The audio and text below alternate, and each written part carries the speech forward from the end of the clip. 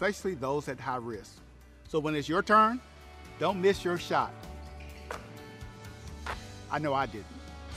Sponsored by this station, the Arkansas Broadcasters Association, and UAMS. Text and whatever. Just don't text and drive. Visit StopTextsStopWrecks.org. A message from the National Highway Traffic Safety Administration and the Ad Council. You're listening to KNEA Jonesboro and KBRI Clarendon. The Ticket.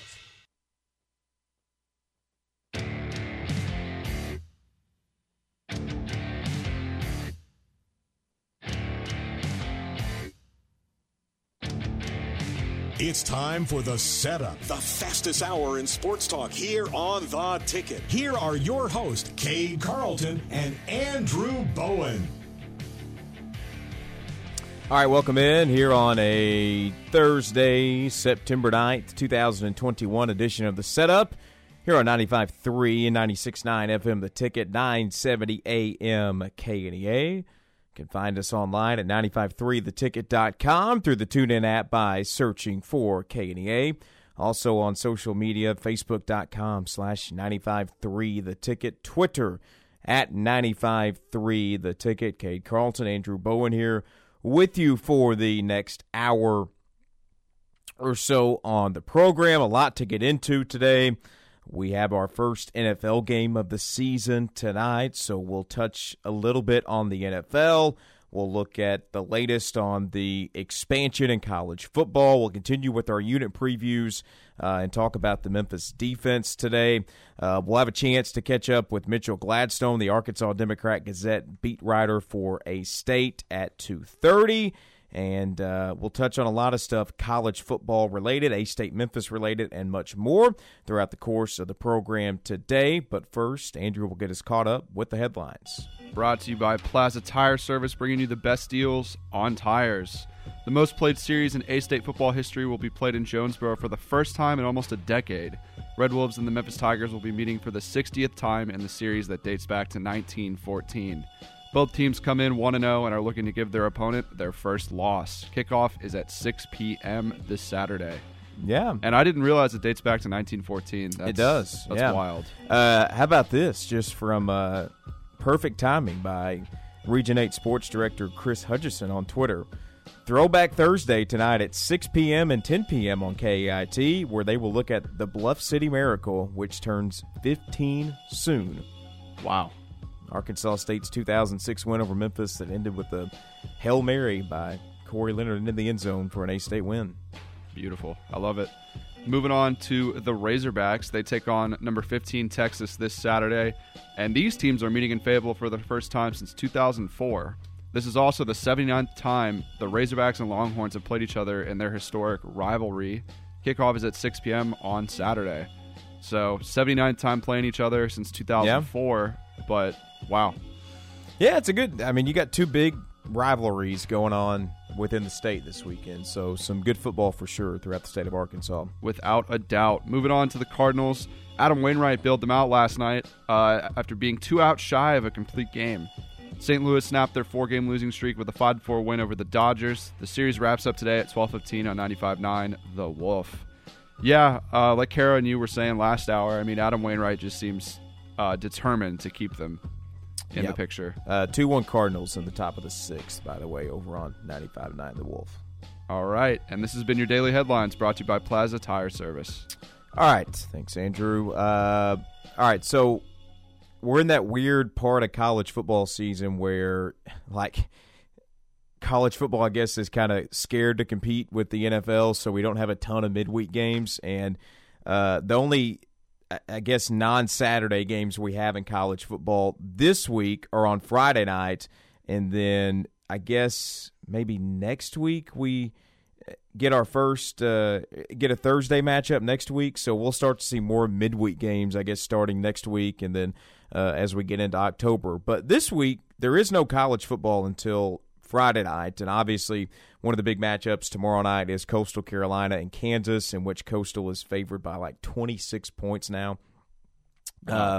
So a big national exposure opportunity for the Sun Belt in a game that will be played in Conway. So we'll kind of touch on that tomorrow, but you know, we're right now and we've hit on a lot of college football talk and really have not talked anything about any kind of professional sports on the show, but we're just a few hours away from the NFL season getting started, and it'll actually start right here on the ticket with Cowboys and Bucks tonight, and we're just under a month away from the MLB postseason getting started. So it's exciting times. We're about a month away from the greatest month in sports, which is October, when you have MLB postseason, NFL regular season, preseason college basketball, in the heart of conference play in football, and so many other things going on. But tonight, the NFL season gets underway, and it's Cowboys-Bucks right here on the ticket. We'll see the return of Dak Prescott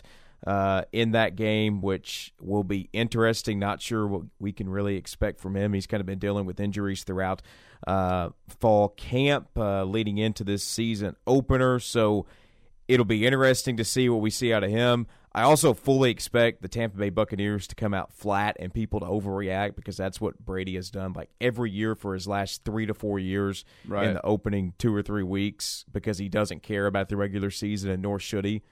So I fully expect that to be a thing on Twitter tonight of, Brady's washed. I'm like, nah, man, it's the first game of the year. He don't care. It's going to be coming in waves. That's going to happen, and then everyone's going to praise him again, and then it's going to be back to that if he loses.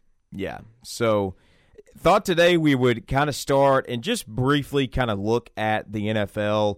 Obviously, today on the program, we're going to talk a lot of A-State, Memphis, but we'll kind of save the A-State talk for the final 3 segments of the program today and just kind of get a glance of what's going to go on in the NFL. Because obviously tonight a lot of eyes in this area will be on that game with the Cowboys playing, and then a lot of eyes will be on the Titans on Sunday. So it is an interesting season potentially in the NFL. We'll see if anybody can beat the Chiefs out of the AFC. I don't think they can. I don't think they can either. I mean, I think the Bills are going to be very good. I think the Titans are going to be very good. But I don't think anybody's beating the Chiefs in the AFC. I don't see that happening. It's going to be interesting to see how everything unfolds. I feel like there's a lot of teams that look really, really good on paper, but there's just this like feeling I have with a couple of them where I'm like, I don't know. And there's a lot of injuries too. Yeah. So I tend to think the AFC South, which is the division the Titans play in, is going to be kind of a landslide. The Texans are a dumpster fire. The Jaguars are probably 2 to 3 years away. The Colts seem like a 500 team. So it seems like the Titans are just going to run away with that division in the AFC. Don't let Colts fans hear you say that. They will tell you that they are the best team in that division. But I'm telling you, like the Cowboys and the Bears are the 2 most interesting teams in the NFC to me, because it's kind of the unknown with Dak Prescott, and then the unknown with when is Justin Fields going to get on the field for the Bears. Yeah, it's true. So I'm interested to see how CeeDee Lamb plays too. Yeah. So that it's going to be interesting. It all starts tonight. Sunday Night Football on Thursday night, which is whatever. I mean, it will at least get the Sunday Night Football theme song tonight, so it'll be a little bit weird. But, oh boy, we'll get that. A couple of highlights from the weekend: Steelers-Bills on Sunday will be a pretty competitive game, you would think. Browns-Chiefs, Packers-Saints, and then you have Ravens-Raiders on Monday Night Football. So we'll touch a little bit more on the NFL tomorrow, because Lang Whitman, the Railbird, is going to join the program, and he's going to actually throw out some NFL bets that he likes tomorrow on the program. But tonight, it's the return of the NFL, and we're going to be football heavy as a sports society from now until December or so. Normally, I'm not super excited about being football heavy because I'm a basketball guy, but this year, I don't know why, I'm all about it. I can't get enough of it. So yeah, it's not as much on the NFL side, more on the college side, because like the NFL side, and I'm excited about college because of the crowds, among other things, obviously, but really excited just to see these full stadiums and see all the traditions and the atmosphere and the pageantry and everything return to the college game. just college football is just encapsulated in so many different traditions that it's nice to see the fans back, the band back, and everything. I'm not as excited on the NFL part for that because it's such a TV product. Like, I didn't notice last year that there weren't a whole lot of fans in the stands because the NFL has become just such this TV product that you almost don't care if there are fans in the stands. It's one of the only sports that I found out the pandemic was kind of like that. So, I mean, I'm excited to see the season start, but it's for different reasons than I was with college football. Right. I feel like if fantasy football wasn't a thing, it would not have as big of a draw. Yeah, and that's the main reason I want to watch. That's obviously such a huge thing that, I mean, the NFL's got a lot of fans and a lot of popularity just off that. I mean, that's a great thing that Roger Goodell has done when he's been in office, is really make fantasy football like a thing where millions of people are doing it year in and year out. So NFL starts tonight. We'll see how Bucks Cowboys goes. We'll talk a little bit more about the NFL on the show tomorrow when Lang Whitman, the Railbird, joins us here on the program. We're going to chat with Mitchell Gladstone today. That's coming up in about 20 minutes. Coming up here in about 5 to 6 minutes or so, we're going to continue our unit previews on Memphis and take a look at their defense. Went over the offense yesterday. If you missed that, it's up at soundcloud.com/953 the ticket, or Spotify, Apple, Google Podcast, and a few more by searching for the setup. But we are less than 1 month out from the postseason of the MLB. It's that time of the year where nobody cares about the MLB because college football has started, and it seems like the regular season is a little bit meaningless at this point in the MLB, even though it's not. But yeah, it's a tight race all around the league, but it just takes the back seat. It's safe to say the Cubs just love to help the Cardinals because they beat the Reds again last night, and the Cardinals still have a chance in the wild card. Although I think that chance is slim. They're 2.5 back. The Reds are now 1 game back of the Padres in the NL wild card. NL is very interesting. Obviously, the Dodgers are the most talented team, but you have the Braves and the Brewers surging post-All-Star break. And then, again, the Reds, even though they lost to the Cubs last night, have been surging since the All-Star break. They were 500 on the 4th of July, and now they're 74-67 in the game back in the wild card. And then right now, the AL wild card is, if it ended today, it would be Red Sox-Yankees in the AL wild card game.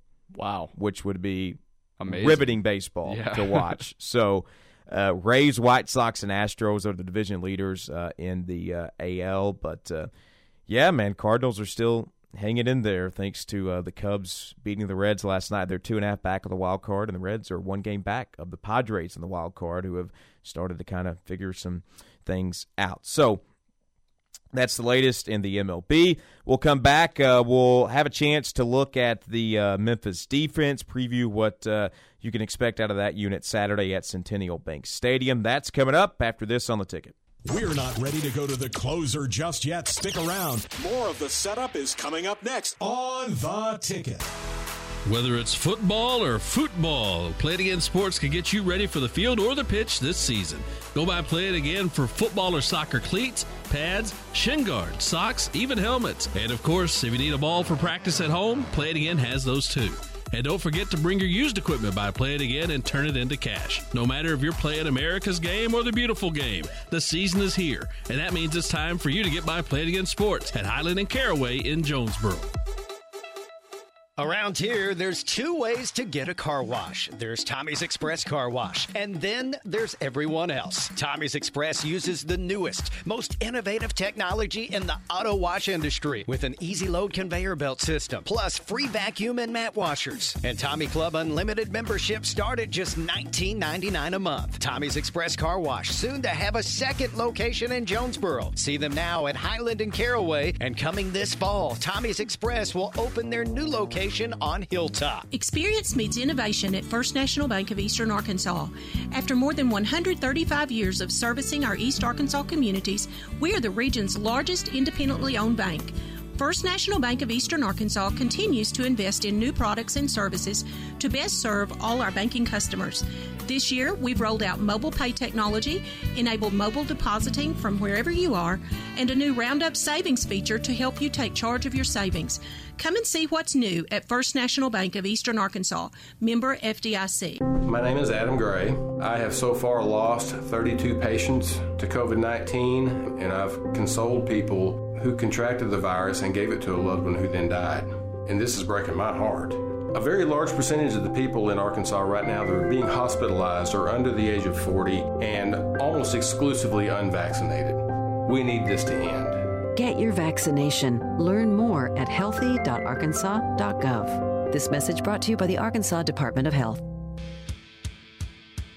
Football is here, and this promises to be the biggest high school season ever here at the EAB Sports Network. Here's the rundown. Catch Jonesboro Golden Hurricane football on 95.3 and 96.9 The Ticket. The Nettleton Raiders are on 94.1 Bob FM, while the Valley View Blazers can be heard on 101.3 News Talk KBTM. And this year, we welcome Brooklyn to the EAB family, with every Bearcats game airing on 101.7 KISS FM. Then once the games go final, you can tune into The Ticket for the Cavanaugh Auto Group's Friday Night Lights High School Scoreboard Show to get all the final scores, plus hear from coaches and broadcasters around the area. It's just one more way the EAB Sports Network is bringing local action to area fans. Our high school football coverage is brought to you by First National Bank, EDA Baptist Hospital, Real Estate Nate, Jonesboro Orthopedics and Sports Medicine, and St. Bernard's. From pregame coverage at 6:30 right through the final scores, we've got you covered. Don't miss high school football action each Friday night right here on this EAB Sports Network station.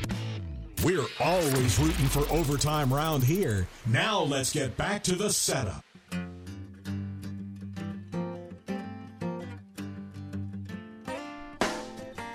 All right, welcome back here on the setup. Cade, Carlton, Andrew Bowen with you.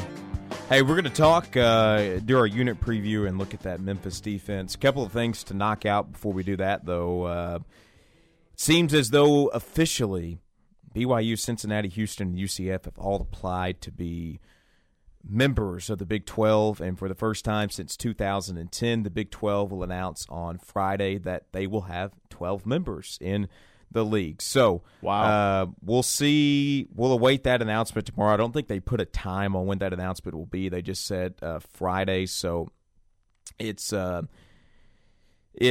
see what the dominoes are on that and see what the Americans' next move is. Obviously, Louisiana Lafayette has been thrown out as one of the candidates for the Americans. Seen App State's name floated around as well. So a couple of Sunbelt teams mixed in that American conversation in terms of realignment. But we'll see tomorrow if it is indeed official that BYU, Cincinnati, Houston, and the UCF will join the Big 12 to make it a 12-team league. So exciting. Yeah, it's crazy because usually this stuff goes on in the middle of the summer and not in the middle of the football season. But right.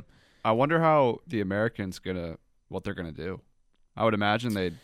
Yeah, you would imagine they would. I mean, they still have a TV contract with ESPN for a little while, so you would imagine that they would try and go and get. I mean, I think Lafayette is a candidate. I think App is probably a candidate. I think App and Lafayette are your two best, and then Coastal.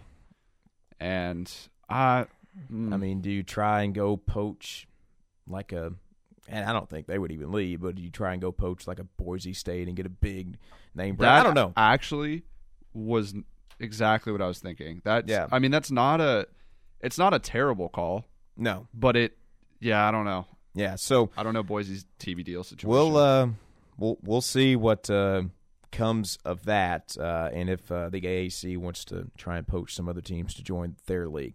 Hey, we're going to see an AAC team in action on Saturday night at Centennial Bank Stadium as A-State gets set to take on the Memphis Tigers. First time since 2012, Memphis has paid a visit to the Vault, and it's any Memphis fans that were there in 2012 and will be at the game today, it's going to look drastically different because it looks like a completely new football stadium since 2012. So yeah, it's beautiful. That was my first time in the stadium on Saturday, and it's gorgeous. Yeah. So we looked at the Memphis offense yesterday. We're going to preview the Memphis defense today. Then we'll make our game predictions and go over the things we want to see in the game tomorrow on the program. So One of the things that jumped out about the Memphis offense yesterday was their ability to run the ball, and that seems true for just about every Memphis offense ever. They like to run the football. The one thing that jumps out about this Memphis defense is experience. So, and I'll just tell you going in. So this is what Memphis looks like in terms of years of experience across the board on defense, starting from defensive line down to the cornerbacks and safeties. 3 years, 4 years, 4 years, 5 years, 5 years, 2 years, 3 years, 1 year, 3 year, 4 year, 5 years. A lot of experience. Wow. Only 2 guys that could potentially start have less than 3 years of experience on the defensive side of the football for Memphis on Saturday. So they're going to have their hands full. Yeah. Without a doubt. We'll start with the defensive line. You have Redalis Duckworth off the edge, who played in all 11 games last season and had 19 tackles. He had 1 stop against Nichols, his third-year play. John Tate IV at nose tackle. Evan Barnes was on the Workday Red Zone about an hour or so ago, and this kind of came up in conversation. But if you think that name sounds familiar, that's because it does. He's the son of former A-State basketball player at A-State's third all-time leading scorer, John Tate. So that will be a pretty interesting storyline there. He did not play last year, but opted out of last season, but has 3 years of experience going into this year, a career 35 tackles and 5 pass deflections to go along with 8 tackles for loss and a couple of block kicks. In his first game back since 2019 against Nichols, he had 2 tackles and a pass deflection last Saturday at the Liberty stud. Bowl. Yeah, so that'll be an interesting storyline to watch up front and see what John Tate IV does for Memphis. Their defensive end is Morris Joseph, who is in his third year on the line, and he was productive last season, a name that A-State people probably will remember from last year's game where he had 52 total tackles and racked up 10 stops in the bowl game and had 1 stop last week. So 3 years, 4 years, 4 years of experience up front for Memphis. A lot of experience on that 3-man defensive front for the Tigers. It'll be interesting to see because we talked about it yesterday. Arkansas State did really good at protecting Hatcher and Blackman for the most part. So it'll be interesting to see with all this experience and these monsters on the D-line how the offensive line holds up. I mean, like we said before the last game, it's a bunch of new guys. So it'll be interesting. I don't know how it's going to play out. Well, and then you have your 4-man linebacking front, and I mean, don't think for a second they're not at some point in the game going to walk at least 1 or 2 of those linebackers up to try to create more pressure off the defensive line. Oh, without a doubt. The Mike linebacker is J.J. Russell. He's in his 5th year playing at Memphis, where he has 190 career tackles, 17 for loss, and 6 pass deflections. He was a guy that forced a fumble against Arkansas State last year, and he just showed out again last week against Nichols. He led the team with 7 tackles and a pass breakup last week. So that's your Mike linebacker. Another linebacker is Thomas Pickens. Guess what year he's in playing at linebacker? Year 5, where he started all 10 games last season and had 53 tackles. And he also had 8 tackles in the bowl game, 4 tackles last week. 53. Wow. Yeah. That's a lot. Cole Mashburn is the young guy on the linebacking core. He only has 1 year of experience, and where he appeared in 11 games and had 6 starts last year and had 39 tackles. He got on the board with 3 tackles and 1 for loss last week. And then a third-year linebacker is Jalen Allen, who has 16 career tackles and a fumble recovery. So 5, 2, and 3 years of experience at the linebacking core for this Memphis defense. This is a veteran defense, without a doubt. You think? Yeah. Yeah. It is crazy the amount of experience they have on the defensive side of the football. Which means they've been with Memphis when they were ranked. I mean, they've been part of some very impressive Memphis teams. Pretty much everybody on this team was on that, starting on this defense, was on the team in 2019 that went to the Cotton Bowl and played Penn State. Yeah. So maybe they weren't starting. Maybe they were just playing, spot roles, whatever. Either but way, they were on the there. roster and had some type of role on this team when they played in the Cotton Bowl in 2019. Goodness.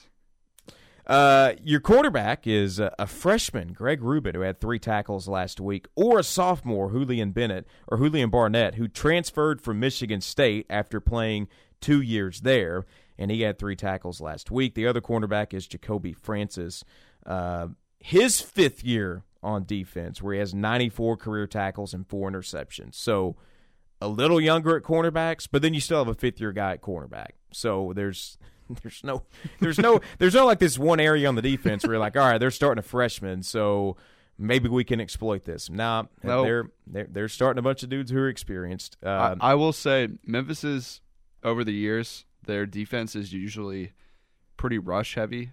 Their pass coverage, I don't know how they are this year because, like we said, we watched them play Nicholls State. Right. But just the trend that they've always had as a team is their pass coverage is a little lackluster. And if you're covering Corey Rucker, unless you've got some pretty stellar corners and some pretty stellar pass coverage, I think they can expose that for sure. Yeah. And then to go over their safeties, Quindell Johnson is a preseason Thorpe Award watch list and has 113 solo tackles in his career, including 7 last week. And then Sanchez Blake is a 4th-year guy who has 157 career tackles and 2 interceptions. So there's no shortage of experience for this Memphis defense. To kind of look at what they did last week against Nicholls, Nicholls threw for 199 yards, had a touchdown and an interception. They went 19 of 34. Rushing the ball, 28 rushes on 100 yards, just an average of 3.6 yards per rush. So A-State defense held UCA to 2.6, 2.5 yards per rush. The Memphis defense had about just as much success stopping the run last week.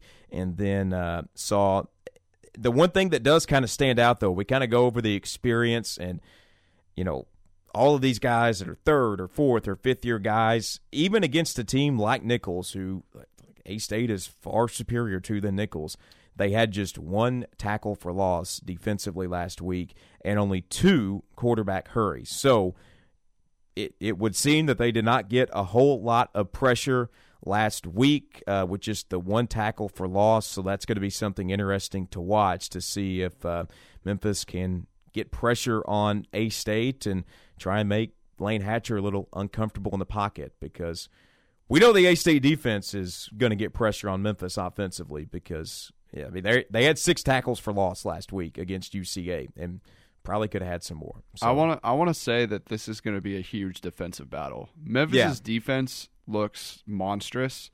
A-State's defense, as we saw last game and on paper, looks really, really good. And don't get me wrong, both offenses are pretty good, but when you have 2 stellar defenses, it's going to be very hard to score like A-State did in their last game, like Memphis did in their last game. So I think it's going to be a low-scoring, really in the trenches defensive battle. I kind of agree there because I think both defenses are very solid. We're going to catch up with Mitchell Gladstone of the Arkansas Democrat Gazette, who covers A-State. We'll get his thoughts on last week's game and this week's game against Memphis after this on The Ticket. Care is icing down. Bobo's in the pen. But Cade and Andrew are dealing. The setup continues right after this on The Ticket. This hour brought to you in part by Baker Implement. Get your chores done in comfort with a Case IH Farmall compact tractor with factory-installed cab. From sunny day mowing to dusty leaf blowing and windy weather snow blowing, Baker Implement has a Farmall that'll keep you dry and comfortable. Stop by one of their 11 convenient locations or go to bakerimplement.com. Hey, I'm David Daly, and you can come join me live this Saturday from 11 till 1 at Local Tire and Wheel, where $30 is all you need to kick off this big game day on the tires you need and the wheels you want at Local Tire and Wheel. That's this Saturday at Local Tire and Wheel, 1518 South Caraway in Jonesboro, right across the street from Burger King. And you can check them out online as well at localtireandwheel.com. Get curb appeal at Local Tire and Wheel.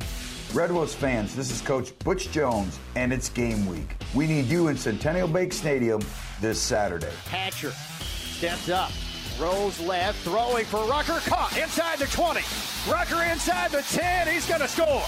Touchdown, Corey Rucker from 34 yards out. Help us lock the vault. Secure your seat now. Visit AStateRedWolves.com or call 870-972-2781. Wolves up. Hey, everybody, it's Matt Stoltz. And Brad Bobo. So everybody seems to have a podcast these days, and, well, we've decided to join the party. We'll release a new episode every Tuesday. Of course, we'll talk about what's going on with the Red Wolves, but we'll also be able to talk about some things we might not always get to. That's right. We'll have interviews, behind-the-scenes info, tell plenty of stories, and have a whole lot of fun as we talk about everything A-State. It's the Second to None podcast, presented by Simmons Bank. New episodes every Tuesday, wherever you get your podcast. 95.3 and 96.9 The Ticket is adding another hour of local programming. Hey, this is Cade Carlton. Join me and Andrew Bowen every weekday from 2 to 3 right here on The Ticket for our newest show, The Setup. We'll talk all things A-State, college sports, professional sports, and whatever else the topic of the day might be. And we'll interview a wide variety of guests from local and national levels. It's The Setup, weekdays 2 to 3 right here on 95.3 and 96.9 The Ticket. Here's NASCAR Hall of Famer Mark Martin. As a race car driver for 40 years, I survived a lot of crashes. Not everyone can run into a wall at 200 miles an hour and walk away. Without a seatbelt, I wouldn't be alive today. Now I'm retired, back home in Arkansas driving my pickup. I'm shocked how many people aren't wearing seatbelts. Why risk your life when it only takes 2 seconds to buckle up? Take it from number 6. Buckle up, Arkansas. A message from the Arkansas State Police Highway Safety Office. No. You can skip songs, but don't skip your child's recommended vaccines. Talk to their doctor about how to stay up to date and help protect them. A public service announcement from Vaccinate Your Family in collaboration with Merck. It's the quickest hour in sports talk. That was fast. Now back to The Setup on The Ticket.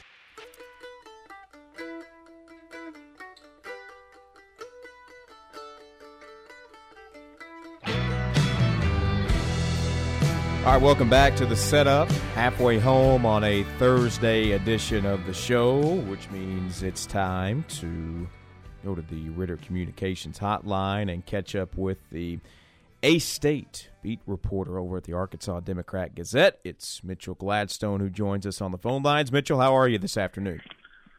How's it going, guys? Ready for week 2? Yeah, no doubt. Same thing over here. We'll look at week 2. We'll look at Memphis later on in the conversation. But first, I want to circle back to the game we saw last Saturday where A-State defeated UCA. Just what were your kind of overall takeaways from that game last Saturday at Centennial Bank Stadium? Yeah, I mean, I don't think you can talk about the game other than anything about the quarterbacks. I mean, I think that was obviously the main storyline.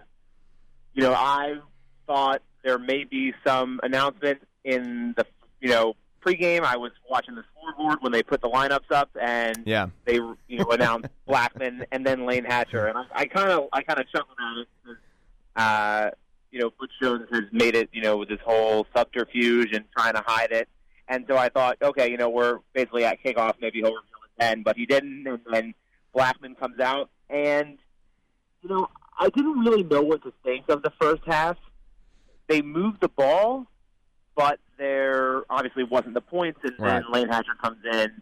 So, my takeaway was, well, maybe this is just a half, and it's hard to take it away. At the same time, it's hard to think anything else of Lane Hatcher's performance than just, wow. I mean, that was 12 for 12, 150 yards and 4 touchdowns. I mean, you can't really look past that.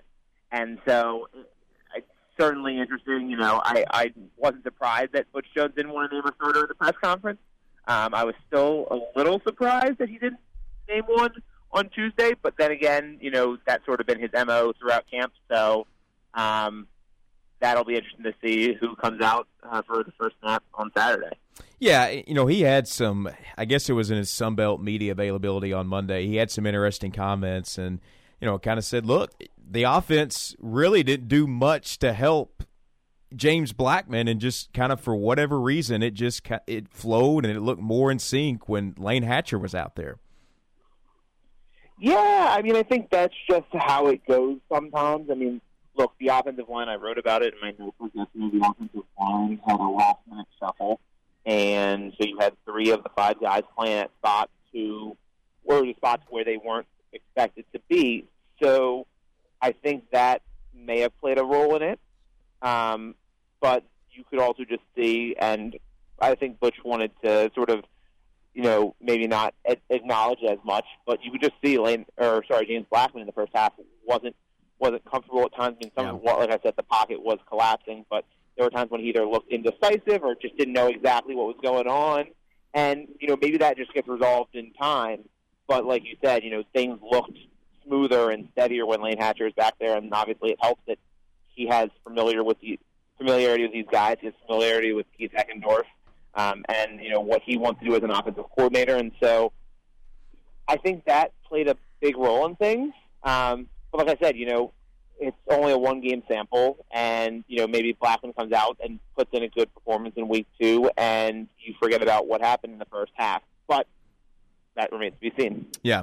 We could spend the whole conversation talking about the quarterback battle, but we won't because I did think the running back rotation was interesting. Obviously, Marcel Murray was listed as the starter, but, Alan Lamar took the load of the carries, and then, we saw Marcel and Johnny Lane kind of mixed in there. What did you kind of make of that 3 running back rotation where Lamar took a lot of the reps?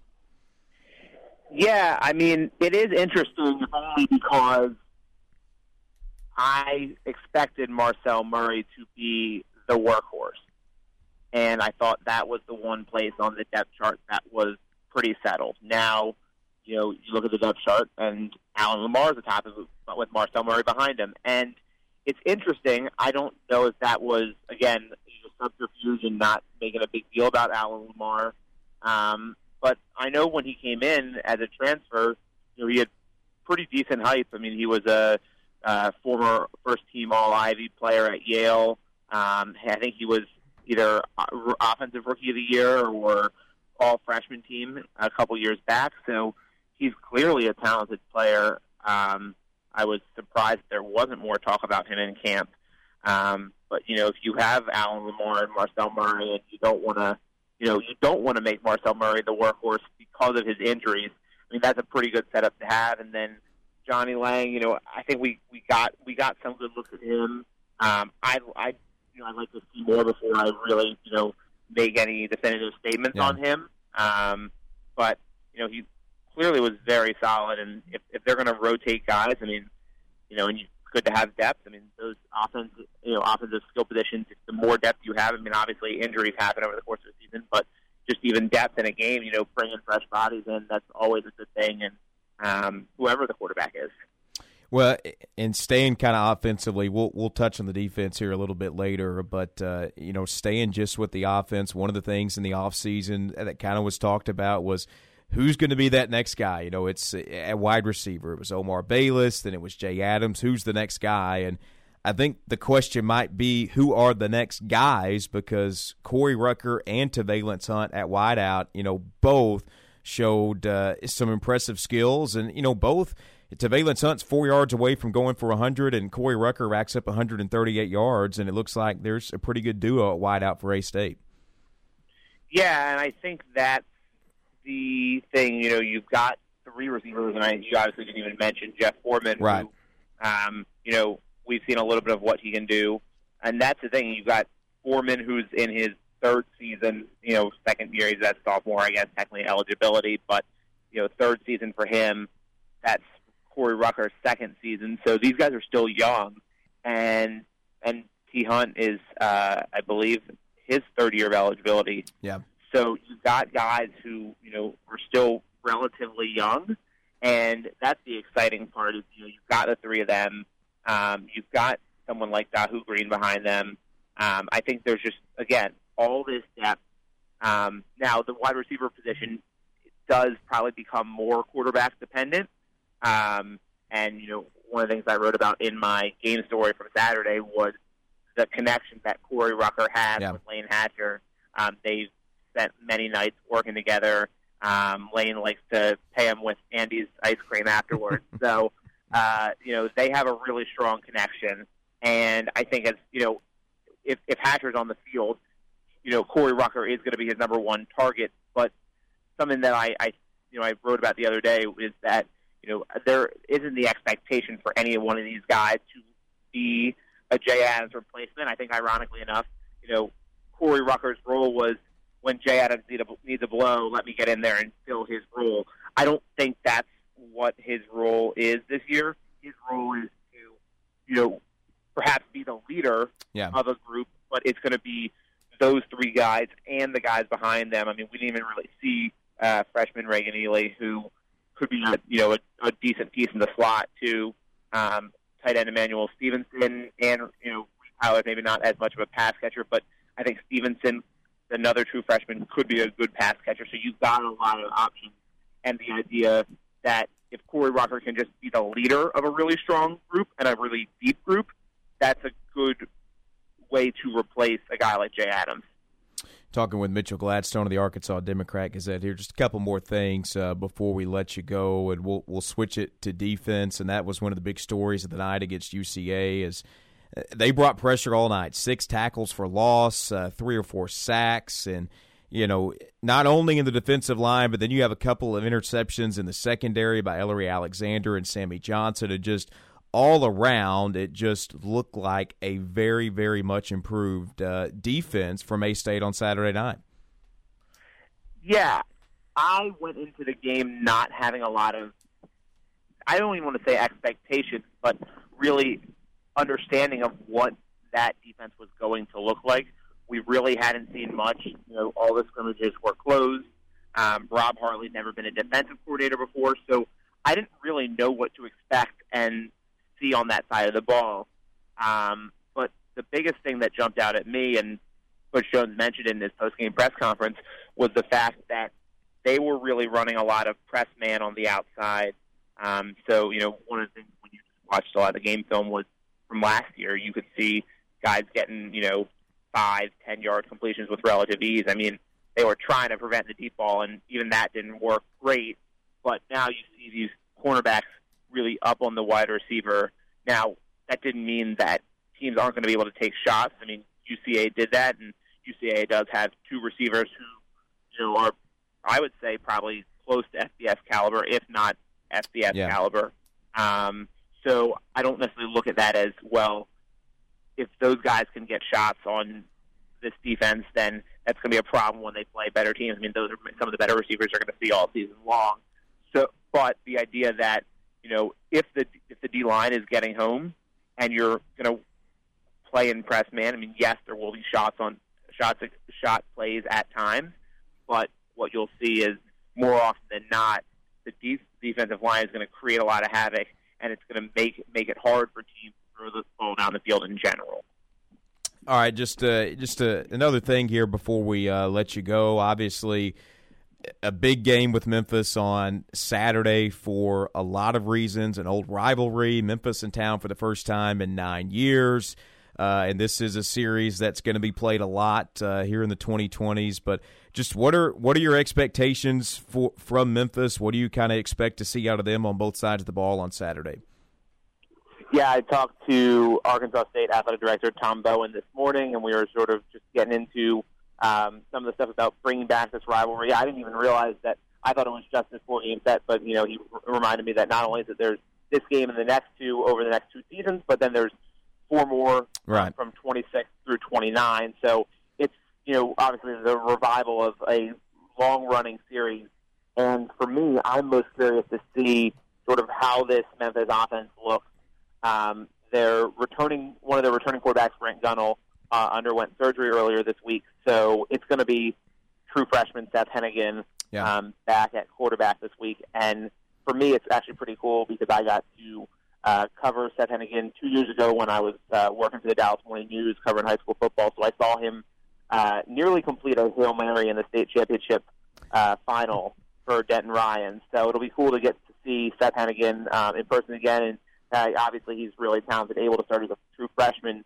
But, Arkansas State talked about the Memphis running game, and so you've got, Rodriguez Clark, who was their leading rusher last year among a large group, and then Brandon Thomas, who was their leading rusher last week. I think he had close to 150 yards. He's in his second season, a redshirt freshman, actually out of North Little Rock. and he, was a former Class 7A runner-up and state champion. He was an All-Arkansas Preps honoree in 2018. So he's someone that's really talented, and I think, they're going to obviously need to rely. I mean, Hennigan was, I think, 9 of 32 in his first game, so that's not bad, but that was, against Nicholls State, which is not Arkansas State. And if Arkansas State's able to get pressure on him, that could create some issues. So I think you'll see them lean heavily on their run game again, with Clark and Thomas doing the brunt of the work. Mitchell, as always, appreciate the time. Before you get out of here, tell our listeners what they can expect from you leading up to kickoff on Saturday. Yeah, well, I've got my, like I said, I've got a story coming on Saturday about just the revival of this rivalry, and as I said, the first time playing back in Jonesboro in 9 years. But tomorrow, if you pick up the Arkansas Democrat Gazette or look online or on my Twitter page at MP Gladstone, you're going to find a really cool piece. I don't want to give too much away, but if you guys know the names Jalen Hurts, Tua Tagovailoa, and Mac Jones, there's an interesting connection with the three of them to someone at Arkansas State. And so, given that they are all going to be NFL starters this week, I thought it was pretty interesting to, draw a little thread between those three guys and someone on this Arkansas State roster. So if you take a look tomorrow, there should be a really cool story about that. Awesome. Well, can't wait to read it tomorrow. As always, appreciate the time and look forward to catching up next week. Thanks so much. That's Mitchell Gladstone of the Arkansas Democrat Gazette. We're going to take a timeout, come back, close out the show after this here on The Ticket. Our advice? Just take the over. More of the setup is coming up next on The Ticket. Price is falling toward the end of the day. Hello, I'm Scotty Woodson on the EAB Ag Network with your EAB Market Countdown. September corn at $4.96 down 2 1/4. With December corn at $5.10 down 1/4. September soybeans $12.58 3/4 down 12. With November soybeans $12.70 1/2 down 9. September wheat at $6.81 1/2 down 16 3/4. With December wheat at $6.92 1/4 down 17 1/4. October cotton at $94.56 down 64. With December cotton at $93.22 down 86. September rice at $13.08 1/2 down 1 1/2. November rice off 1 to $13.31. Moving on to livestock now. October live cattle at $123.75. That's up 65. December live cattle at $128.80 up 15. September feeder cattle at $155.75 down 30. With October feeder cattle at $159.25 down 2 1/2. October lane hogs at $85.47 1/2 down 190. With December lane hogs at $79.47 1/2 down 107 1/2. That's your EAB Market Countdown, and I'm Scotty Woodson. Have a great day. Red Wolves fans, this is Coach Butch Jones, and it's game week. We need you in Centennial Bank Stadium this Saturday. Hatcher steps up, rolls left, throwing for Rucker, caught inside the 20. Rucker inside the 10, he's going to score. Touchdown, Corey Rucker from 34 yards out. Help us lock the vault. Secure your seat now. Visit AStateRedWolves.com or call 870-972-2781. Wolves up. Here's farmer and landowner John Prue. We purchased the land about 3 years ago, and there was an old farmstead on there with trees. We were going to clear the land so we could farm through it. We thought we knew where the pipe was, so we didn't call to get it located. The work on our property led to the damage of a light crude pipeline. Fortunately, no one was hurt, but it could have been much worse. Never assume the location or depth of underground lines. Always call 811 or visit clickbeforeyoudig.com before you start work. A message from the Pipeline Operators for Ag Safety campaign. Handed off to Lamar, running left, he's in. Touchdown, Alan Lamar, and the Red Wolves take the lead for the first time tonight with 8:21 remaining in the third. After their Week 1 win, Butch Jones and the Red Wolves try to move to 2-0 Saturday as they host the Memphis Tigers. And you can hear it all on your home for A-State football, 107.9 KFIN. Coverage begins Saturday at 4 with the Mid-South Ford Dealers Tailgate Show. That's followed by the Centennial Bank pregame show at 5 and kickoff at 6. And stay tuned after the game for Wolf House, presented by Baird Auto Group, live from the Embassy Suites, Jonesboro. A-State football is sponsored in part by Hytrol, Vision Care Center, First Security Bank, Hilltop Family Dentistry, JT White Hardware and Lumber, Crown Limousine, Magnet Motor Company, Elite Eye Care, Hijinks, Arkansas State University, Max Prairie Wings, NEA Golf Cars, Mr. T's, and Ritter Communications. Timeout's over, and we're going to a full court press. Now let's get back to the setup on the ticket.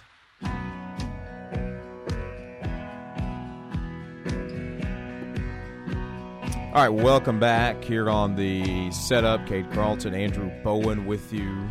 Thanks to Mitchell Gladstone of the Arkansas Democrat Gazette for hopping on the phone lines with us. Always good to catch up with him. That'll be up at soundcloud.com/953 The Ticket after the program, as well as Spotify, Apple, all kinds of different podcast platforms where you can find the show. So talking a lot about the A-State Memphis game, which it's interesting because money appears to be coming in on Memphis. That game opened up at 5. Memphis is now a 6-point favorite against A-State with an extremely high over-under, 63.5 for that Memphis A-State game. So wow, we'll see what we'll see what that closes at. Interesting to see kind of what that line closes at. So have about 6 minutes left in the show before we hand it over to the drive. But so it's been 9 years since Memphis has come to town to play A-State at Centennial Bank Stadium.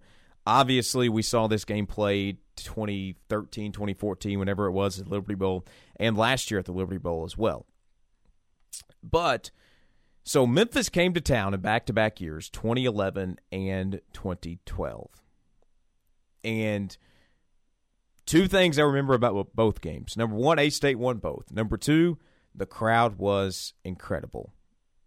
I know it's like a kind of a weird time still with everything going on, but man, can we please have a better crowd this Saturday? I know. I mean, completely agree. 15,000 against UCA, and it honestly, I was kind of shocked at kickoff at the lack of people in the stands. It's really disappointing. Here's the last two times Memphis came to A-State in a place that seats 30,000, a little over 30,000. 2011, the attendance was announced as 29,782. 2012, it was announced as 28,041. There's like zero reason for it not to be that good this week because let's remember, like Memphis wasn't a national sort of kind of relevant group of 5 program at that point. They're kind of on that level now, and they're going to bring fans. Yeah, I mean, they travel really well. So I don't see a reason of why this thing should not have 25,000 plus in the stands on Saturday night. Because I agree. A, it's kind of a renewal of an old rivalry in Jonesboro that hasn't been played here in 9 years. B, there was a lot to be excited about from A-State's season opening win against UCA. And C, like this is, like if you want to be, like it or not, if you want to be one of the programs of the group of 5 that people talk about, like, hey, this is one of the 10 best programs of the group of 5, like you have to beat teams like Memphis. Yeah. Because Memphis is kind of in that conversation at this point. So, I mean, there's a lot to be excited about. And like, I know, like on the Memphis side, you know, a lot of the Memphis people are like, oh, we don't need to play A-State. They're below us, whatever, which is not true. But they think every team they play is below them. They do, yeah. And so they won't consider this a rivalry on their end, I don't think. But, hey, you want a rivalry? Pack the stadium and beat them. Like that's the quickest way. Show them it is a rivalry. That's the quickest way to get this series back to what it was in the mid to late 2000s when there was like a legitimate hatred and a legitimate rivalry between A-State and Memphis. So I don't think there's, not to get on like a rant back-to-back days in the final segment, but I don't think there's any excuse for this place to not be at least 85% full, but preferably more on Saturday. I'm going to say I'm okay with the two rants. These are two topics I'm passionate about and I agree with, so I'm okay with both these rants. But is this going to be a daily segment? No, I hope not. I don't know, man. I was very, very disappointed at the crowd size on Saturday. So I mean, I hope it's a lot better for Memphis because here's the thing: like, nobody's even mentioned. This is the last Saturday home game until November 7th against App State. I mean, you have the two midweek, Coastal and Lafayette in October. But this is the last, Saturday home game where you can tailgate before, do whatever you want to do before. And it's a good team. Yeah, it's a good regional rivalry matchup. So it'd be different if the last home game was against some random team that no one's ever heard of, but it's Memphis. It's an hour away. Fans travel well. They're a good team in the group I would say the upper conferences, but I mean, you might as well show out for your team. So that's going on Saturday night, 6 o'clock at Centennial Bank Stadium. Coming up here in about 5 minutes, A-State Soccer hosting Tulsa today. Meanwhile, volleyball begins play in the SEMO Invitational tomorrow against Kansas City. Last thing here before we close out the show, college football is back.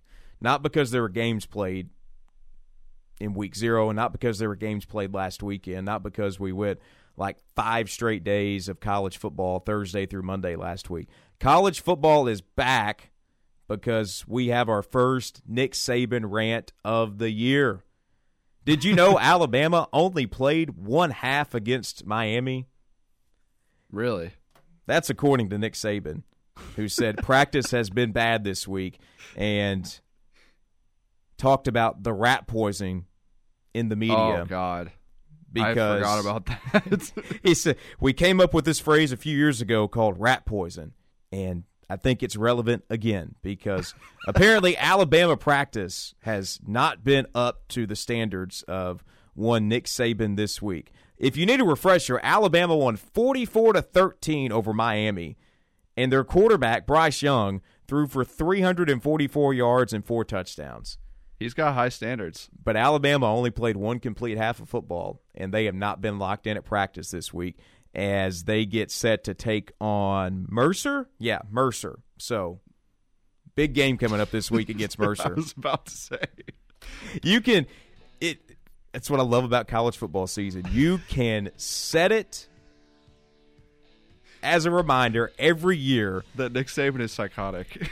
Tuesday or Wednesday, the week that Alabama plays an FCS program, Nick Saban is going to go in the media. We're not prepared enough. We think we're good because we play 1 good half of football. We're not prepared enough. Yeah, he's also going to have a million quotable references. I'm not going to, so quit asking. All right, that's a wrap on the program today. The Drive with Brad Bobo is next, 7 to 10. Tomorrow it's the Front Row with Budrow. 10 to 12 tomorrow, Red Wolf Roll Call. 12 to 2, Workday Red Zone. Get you back to us tomorrow from 2 to 3 here on The Setup. For Andrew, I'm Cade. So long. Have a great day. We'll talk to you tomorrow.